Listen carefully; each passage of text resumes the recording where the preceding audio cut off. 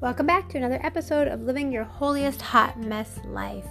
Prayerfully, you have been with us every day this week as we have traveled through Luke chapter 1 and chapter 2, looking at all of the aspects of Christmas.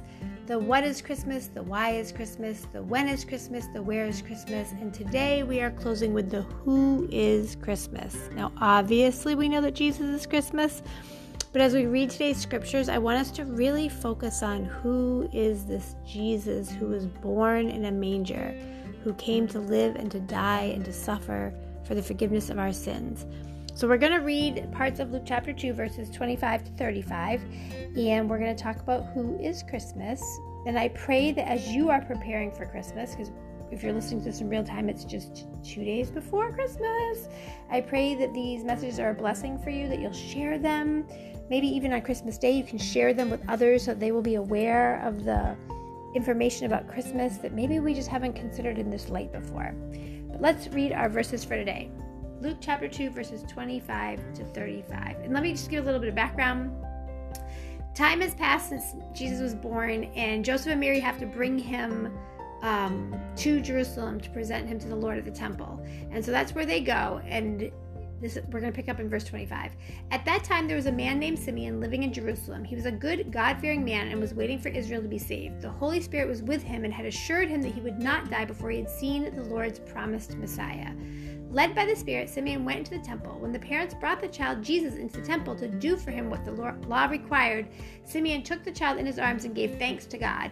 Now, Lord, you have kept your promise, and you may let your servant go in peace. With my own eyes I have seen your salvation, which you have prepared in the presence of all the peoples, a light to reveal your will to the Gentiles and bring glory to your people Israel. The child's father and mother were amazed at the things Simeon said about him. Simeon blessed them and said to Mary his mother, "This child is chosen by God for the destruction and the salvation of many in Israel. He will be a sign from God which many people will speak against, and so reveal their secret thoughts. And sorrow like a sharp sword will break your own heart." Amen. So, when we think about who is Christmas, yes, Christmas is Jesus, obviously, but do we always consider all the aspects of Jesus? So we're going to pause and reflect. When you think about Jesus and who is Christmas, are you thinking about this little helpless baby in a manger? What are you thinking about when you think about who is Christmas? And we'll be right back.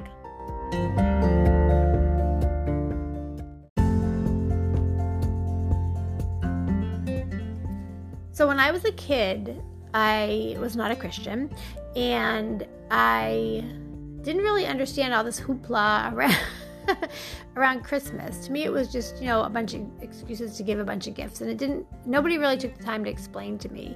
And then as I got a little bit older and I learned about this baby Jesus born in a manger, I never really understood that either. Because I'm like, why is everybody all excited about a baby? Babies can't even do anything. But obviously, as I've grown and as I became a Christian, as I learned about the true Christmas story and about who that baby was and who Jesus is and how it's a blessing that he came here in the form of a baby and lived all the aspects of the life that we have lived so that we can know that he knows in our worst situations, he is well familiar with our pain and our suffering. So now that I know that, when I think about who is Christmas, I don't think about Jesus as like wrapped in swaddling clothes in a manger. I think about Jesus with all power and glory in his hands. And when I read these verses of what Simeon said, when he said, a light to reveal your will to the Gentiles and bring glory to your people Israel. And then when he said this child is chosen by God for the destruction and the salvation of many in Israel, he will be a sign from God, which many people will speak against, and so reveal their secret thoughts, and sorrow like a sharp sword will break your own heart. I really think that, oh my gosh, I could spend hours on this, but in the interest of keeping it under 10 minutes, because it's the Friday before Christmas, I think that the most important thing that pops out to me is that Jesus didn't come here just to make everything better. I mean, he did, but he did it knowing that it was also going to make everything worse. That there were going to be people who were going to turn against each other because of their inability to believe he is who he says he is. And even though he's the Prince of Peace, so many wars have broken out because of people unwilling to recognize who Jesus is, or because of people wanting to, on both ends, right? Like they're unwilling to recognize it and have a life of salvation. And they're unwilling to recognize it and to submit to his authority. And so I think about how when we think about who is Christmas, yes, Christmas is Jesus, absolutely. But who is this Jesus that we are worshiping and exalting and adoring and celebrating at Christmas? And he's not just a baby. He is a mighty, powerful King of Kings and Lord of Lords.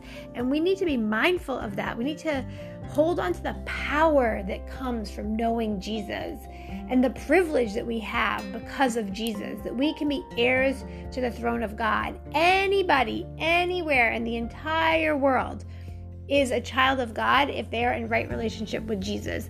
And I'm grateful for that. I'm grateful that when I think about the who is Christmas, that this Jesus, this mighty King, this incredible warrior for good, that he's my older brother. I think of him as my big brother, as my best friend, as my keeper, and also as my Savior, and also as my Lord. And when we're able to recognize that he is who Christmas is, all the power that comes with him, then we are able to have peace that surpasses all understanding. We're able to have joy, unspeakable joy, and not just in the Christmas season, but throughout the entire year. So I pray as we live our holiest hot mess lives that we will go through these next few days of hustle and bustle with family and friends, missing the loved ones who are not here to gather with us, and truly feeling grief sometimes, feeling joy sometimes. But I pray that most of all, that we are grateful for the gift of Jesus, for who he is, who he was, and who he will always be. Let's pray. Hallelujah, Lord God. Hallelujah, Jesus. Thank you, Father God. Lord, we thank you and praise you for who you are, for your goodness, your grace, and your mercy. Lord, we stand on your promises that you, Jesus, you are Christmas, and not just you as a human being, but your Holy Spirit who lives within us. As we live our holiest hot mess lives, help us to hold on to Christmas.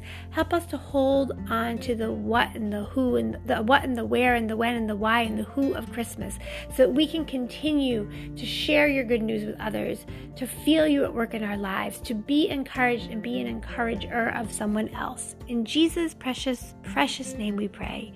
Amen. God bless you. Merry Christmas. I pray that this is a blessing for you. I pray that you will like, share, and subscribe, and that you'll come back to hear more tips and strategies on how to live your holiest hot mess life as we close out 2022. God bless.